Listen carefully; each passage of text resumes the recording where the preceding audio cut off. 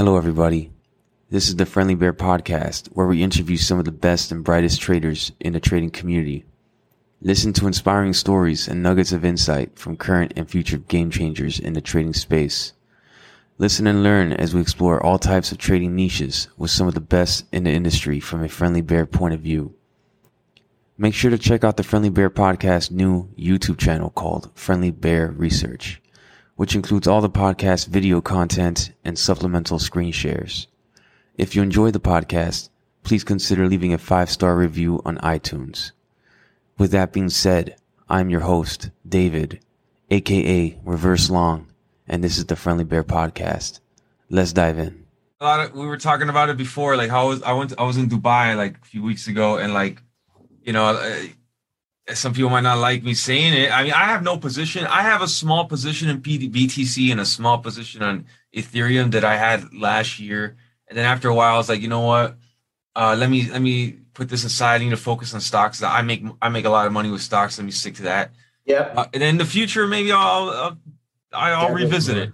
Yeah. But anyway, I interviewed these BSV guys, very nice people on my podcast, and like I went to the BSV event. BSV is supposed to be like Bitcoin 2.0, or like Satoshi, the real Satoshi is it pretty much almost confirmed, like 90% that it's Dr. Craig Wright. And if that's the case, if BSV, if what they're saying is true, remember, I don't really have a strong position in BTC, and I have no position in BSV. So I don't know, I feel like I'm able to think pretty clear, and I could consider myself pretty intelligent. If what they're saying is true, then the Luna thing is going to happen to BTC. I said it, you know. What's the market cap of BSV? I don't know. I don't know off the top of my head, but it does everything that Bitcoin does, and it does everything Ethereum does combined. And supposedly the same guy that created Bitcoin created BSV, and like, you know, you got Sam Bankman-Fried and some bigger players. Supposedly, conspiracy theories is that they don't want it listed on their exchange. Yeah. Eventually, if the truth always comes out, eventually, if this is true, then that's gonna be a big problem. Luna, we're gonna see a Luna effect. And you know, the thing is, I love history. I love history, man, and I love looking back. I know, like, I always think about 1999, what I was doing. I was like, man, I remember like Coolio the rapper came out or whatever, maybe around the time Gangster's Paradise or whatever, you know this song? Yep. And then, like, you know, this is like, it's like memories from like my childhood, and I was totally unaware of what the market was doing, but the whole market was doing all this going euphoric stuff, and then it came all to a crash. So I like to study the historic charts and imagine myself in that time period if I was involved in the markets. Yeah. And Luna could be the beginning of the end. Precursor. You know? Yeah. The precursor. So like, we all know there's a lot of coins out there that don't belong at their prices. So like, what, they're all going to go away. How are they going to go away? We're going to, in my opinion, it's going to be like one after another. And then the real one comes, you know? So it's the amount of leverage in this market versus other markets back in the it's difficult to process that because there's so much more leverage involved. You know, that's the crazy part, Joe. Is like, as human beings, we all have the same like emotions and all that. You would think human beings have failed to evolve in this way. Like, we always want to use leverage. We always euphoric. You know, the same crash happened in 1929. It happened in 2008. It happened, I think, even before that, where people take out credit and then they use it for stocks and like, more and more and more.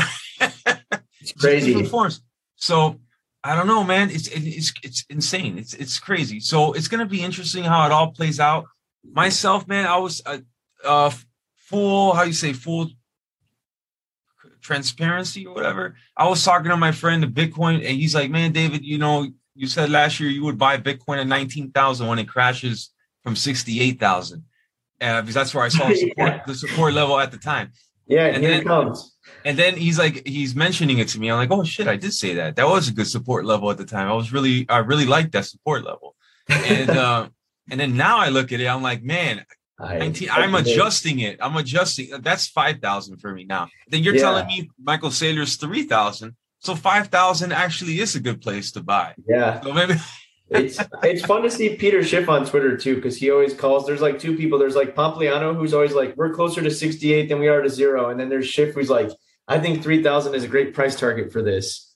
Yeah. The thing with Schiff, I mean, I listen to Schiff all the time. He had a podcast the other day. He's like the title of it was so like clickbait. It's like he called the bear market or whatever. But Schiff has been saying this repetitively for like 10 years. You know what I mean? He's been a bear for like That's 10 why you years. have to take it with a grain of salt. Yeah. Yeah. It's like, come on, man. It's like, of course. Maybe you'll bump shoulders with him. He's in Puerto Rico. He's out in the east side. He is in Dorado or something. Yeah, I heard he plays beach volleyball down over there. That concludes today's episode. Make sure to like and subscribe to the channel on the platform you use.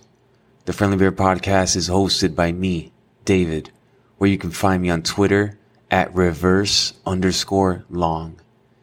You can find the Friendly Bear Podcast at www.thefriendlybearpodcast.com, as well as on Apple Podcasts, Spotify, Audible, Amazon Music, and now on YouTube at Friendly Bear Research.